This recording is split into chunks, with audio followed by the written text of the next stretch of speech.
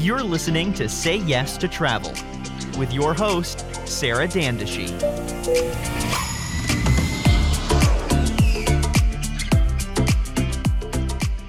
Welcome back to another episode of Say Yes to Travel. When I started this podcast at the beginning of the year, I did not expect things to go the way they have gone in the travel industry. And I've been meaning to open this up with interviews, and I'm so excited because there's kind of like no time like the present to start interviews, considering that most of us are stuck at home. I'm super excited to introduce our very first guest, Calvin Toloki, who, Calvin, we've met online and we've become friends. I mean, I think we're friends at least. I think so. I'll accept that. Definitely. Well, so Calvin, why don't you go ahead and introduce yourself to everybody and let us know a little bit about you and your background in relation to the travel industry. Oh, sure. So again, my name is Calvin Toloki. I currently work in Manhattan at a luxury property as a director of revenue. I've been in the industry close to 20 years now. I did go to school for hospitality at the University of Maryland, Eastern Shore, where I studied hotel restaurant management. And travel has always been a part of my life. My family is from Trinidad. So we've traveled. I've had a passport since I was about 1 year old. That's amazing. Or 1 year old, to use proper English. Yeah. Yeah. Since you were 1 year old. Yeah. Most of my family still lives there. It's just my immediate family is here. So, my brother and I, growing up, it was always spend our entire summer on the island, 3 months there. So I kind of feel like I grew up half and half between here and there, so travel and going to different places has always been part of me. And I was drawn to the hotel restaurant management major for that reason. And what really, made me make the decision to do it was the hands-on training. So our campus has a small hotel. I think it's maybe 20 to 25 rooms. But it was the type of thing where you would take a class and be able to execute that immediately. You'd work at the front desk, you'd work in housekeeping. We had multiple events throughout the school year, where students would purchase food, prep food, serve it, bus it down, clean. And two major things we had were a huge gala event every year, which was a fundraiser for the university, completely student run. So we did everything from start to finish. And the other one, which is really fun, was there was a dinner theater, which we did in conjunction with the drama students, which is a 3-night event. They came in, they would put on their play or whatever it was, and we as the hospitality students would serve dinner while this was going on. So I really like to be able to just kind of jump right in and apply what you were learning in the classroom immediately. So that was that. And then during my last couple of years at school, I worked for Hilton, and I worked at the front desk. So, going through what everybody goes through at the front desk, dealing with the public and check-ins and check-outs. I've of course waited tables. I think most of us have. This is kind of where we all start out. And upon graduation, I got a job at the same Hilton I interned at as a reservations manager. Oh, cool. So I kind of got right into the revenue world, sort of. I mean, the revenue and reservations are very closely tied. Reservations is a great place to start because you're kind of the hub for everybody, for revenue, for sales, for front office. Maybe don't need the department to really, even finance, even accounting, you set up a lot of billing and stuff like that. So reservations is a great place to start because you kind of get a feel for everything and then kind of decide where you want to go. And truth be told, I knew very early on I was not an operations person. I didn't want to be working holidays and weekends and all that stuff. So I knew it was either going to be sales or revenue. And I can't sell anything. So I was like, I'm gonna figure this revenue thing out. From there, I spent a few years there, longer than I should have, but life took me to different things. my first director of revenue just wasn't we weren't a good fit personality wise, and I didn't think that I wanted to do his job. He was always super stressed out, and he just did not look like a fun career move. So from there, I went to work for Gordon Ramsay, opening his first restaurant in Manhattan, which was at the time was based at the London NYC Hotel. So you're familiar with that brand. Um, so I was the reservations manager for him there. But even though it was reservations and F&B, the F&B world is still long hours. So they wanted me to run the reservations, get there for the phone lines to open at 9 a.m. and then stay through the first shift of service because I also managed the hostess. So this was like 14, 15-hour days and then a commute home.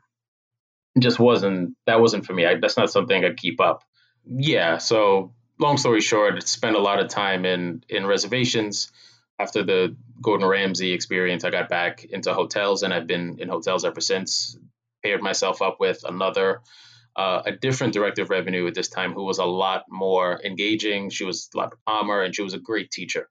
And I really figured out that this is something that not only would allow me to not work weekends and holidays, but I could be good at.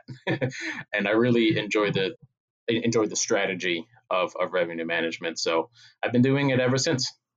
That's amazing. That's amazing. So, and this is why I was really so keen on having you here. Considering your background, you understand hotels inside and out because you have worked on the operations side of things.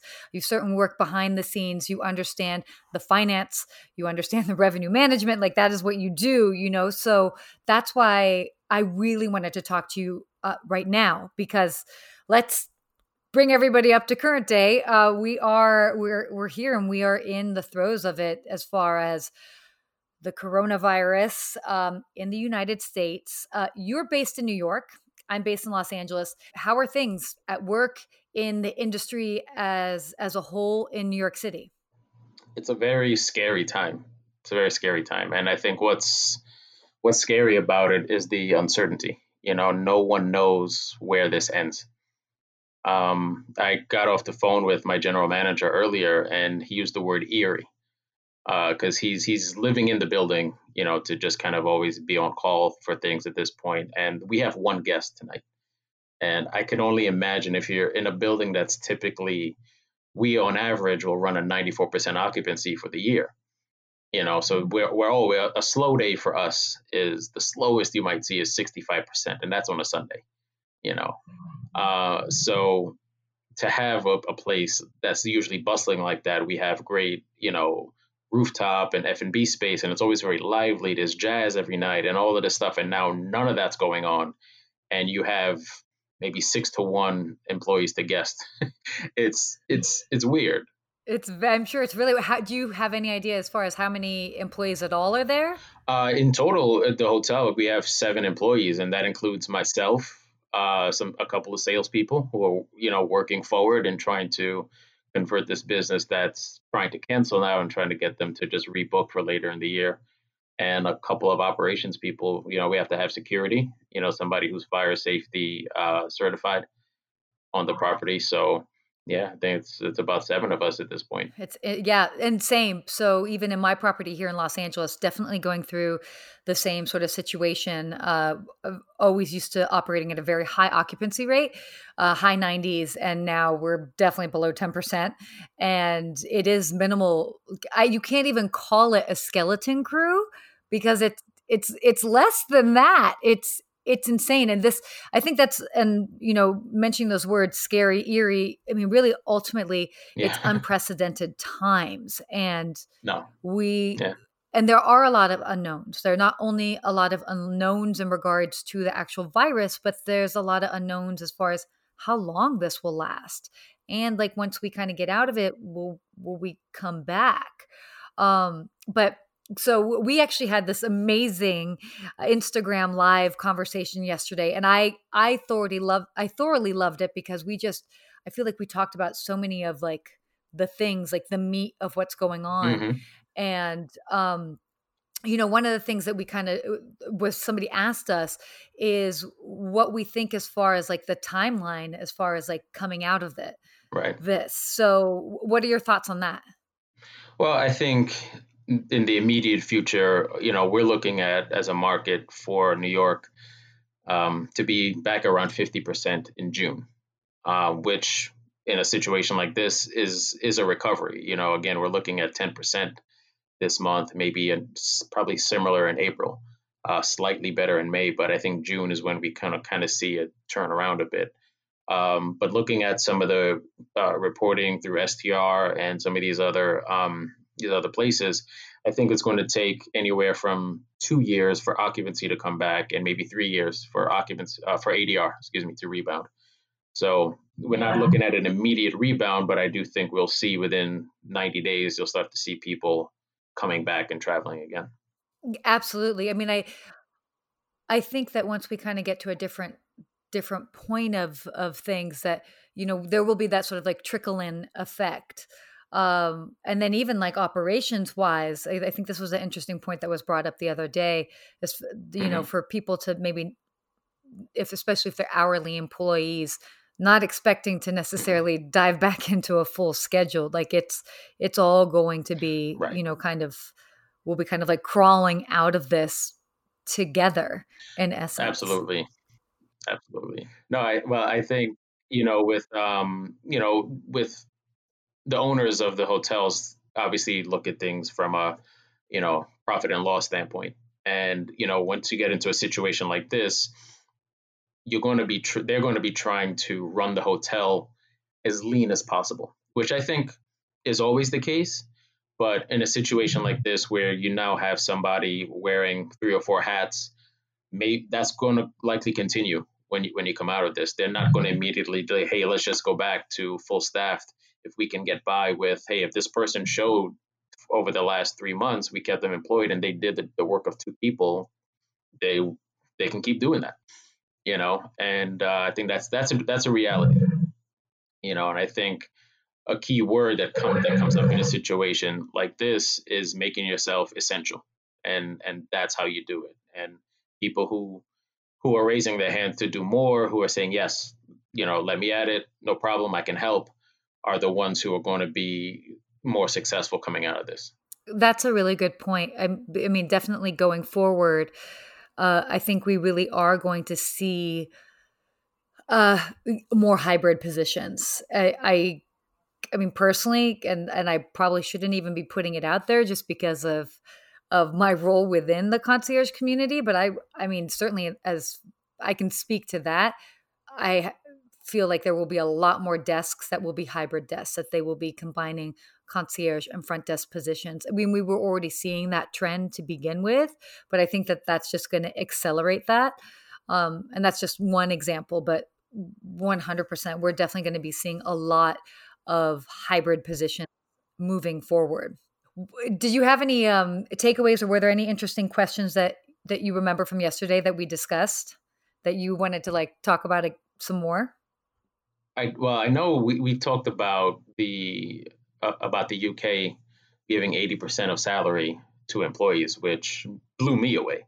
And it's interesting because that particular follower, we've engaged quite a bit over the years. So I know he works at a nice hotel in London, and it's all about perspective, right? They're getting 80%, and he's wondering, hey, where's the extra 20 coming from?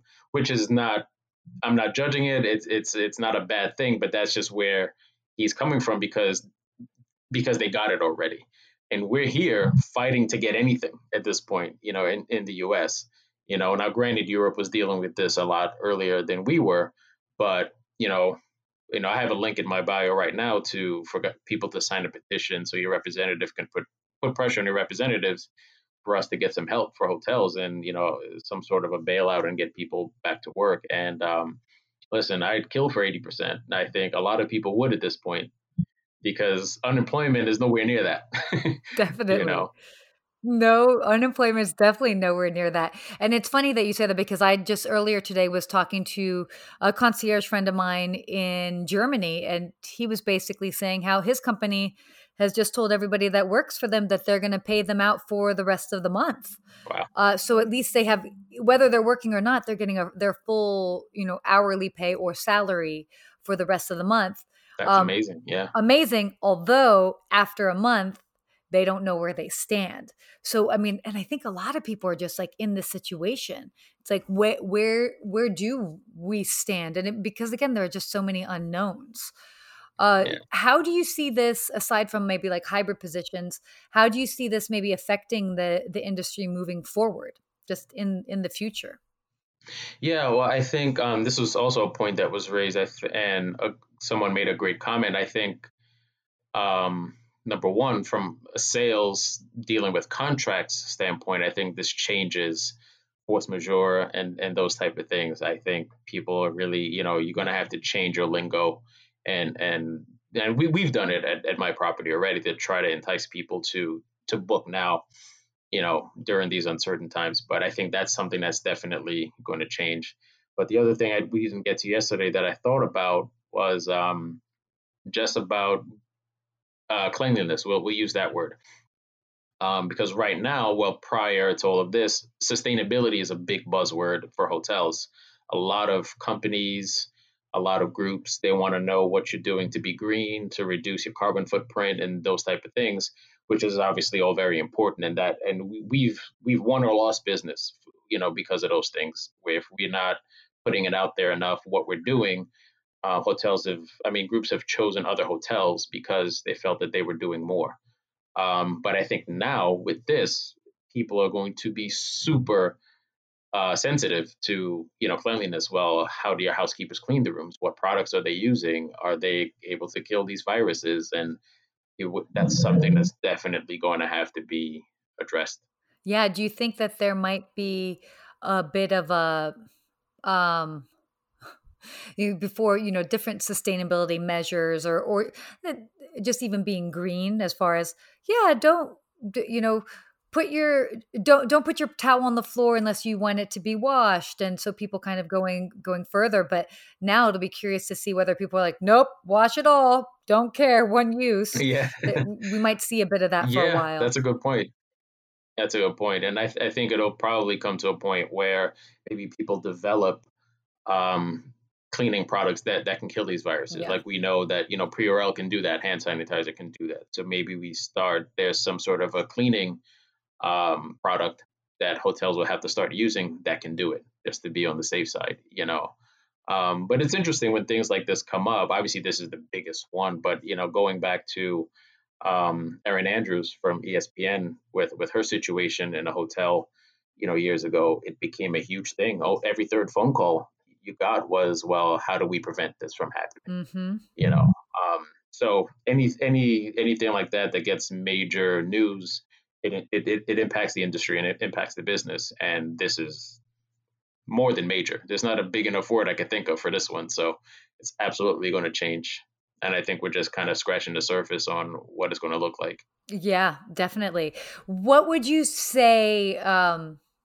Like are some lessons that you've learned from this experience so far? We still have so much more to learn, but so far.